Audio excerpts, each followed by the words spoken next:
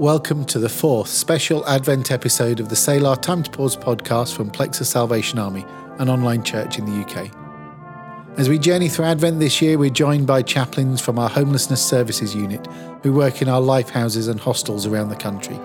They will help us to explore the four great themes of hope, peace, love and joy.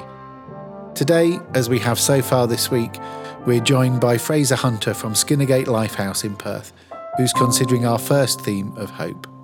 I will stop and breathe in your presence. Just breathe.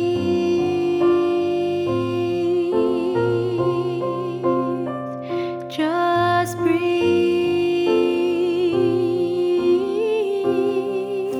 Our fourth song of hope is found a jump ahead in the Nativity story.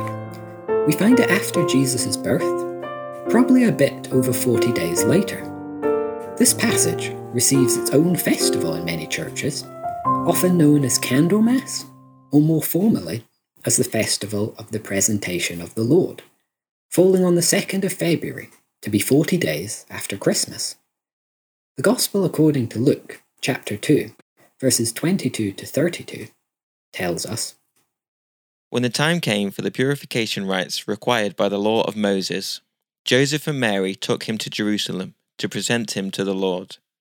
As it is written in the law of the Lord, every firstborn male is to be consecrated to the Lord, and to offer a sacrifice in keeping with what is said in the law of the Lords, a pair of doves or 2 young pigeons. Now there was a man in Jerusalem called Simeon, who was righteous and devout. He was waiting for the consolation of Israel, and the Holy Spirit was on him. It had been revealed to him by the Holy Spirit that he would not die before he had seen the Lord's Messiah. Moved by the Spirit, he went into the temple courts. When the parents brought in the child Jesus to do for him what the custom of the law required, Simeon took him in his arms and praised God, saying, Sovereign Lord, as you have promised, you may now dismiss your servant in peace. For my eyes have seen your salvation, which you have prepared in the sight of all nations, a light for revelation to the Gentiles, and the glory of your people Israel. Here we meet the character Simeon, an elderly, faithful man who has been promised by God himself that he would not die before meeting the Messiah.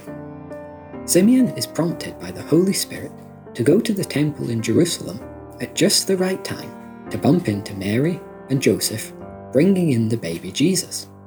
Simeon takes the baby, we presume with the parents' consent, and bursts into song. This song of Simeon is traditionally known as the Nunc Dimittis. Like all the songs we have explored, this title comes from the first words in the Latin translation. And again, this song has found a central place in the liturgies and traditions of churches across history. Simeon's song retains much of the style of Old Testament songs, prayers and prophecies, the tradition he would have been immersed in. But it is also something fresh and new. To a modern reader, Simeon's song can seem something of a contradiction. It is a song of hope fulfilled, but also the song of a man welcoming his death. In our increasingly secular age, we can be drawn into the worldview that struggles to find any hope in death. Simeon's first century audience might not have been too dissimilar to us. Much of Judaism had developed a vague hope in life after death, a hope that somehow God would bring about some form of resurrection for the faithful. But this was far from universal or fleshed out with any detail.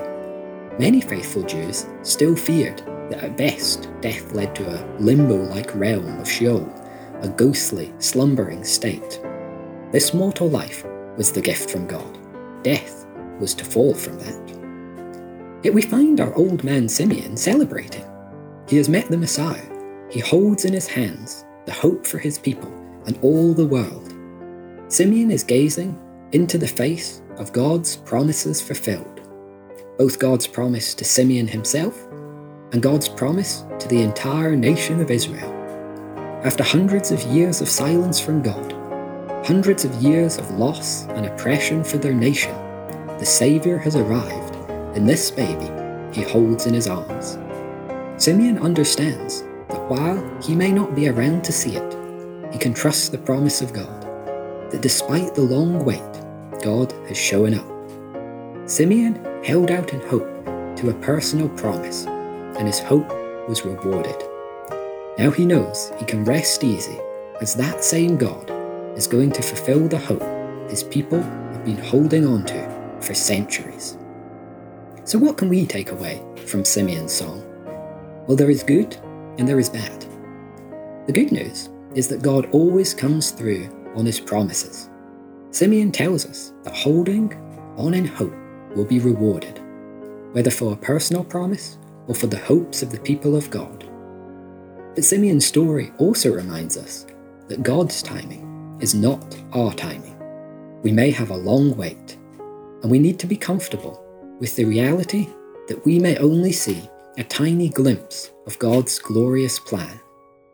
Neither of these are easy for our 24/7 culture that wants results and wants them now. Simeon gives us an example of hopeful patience, something we perhaps sorely need.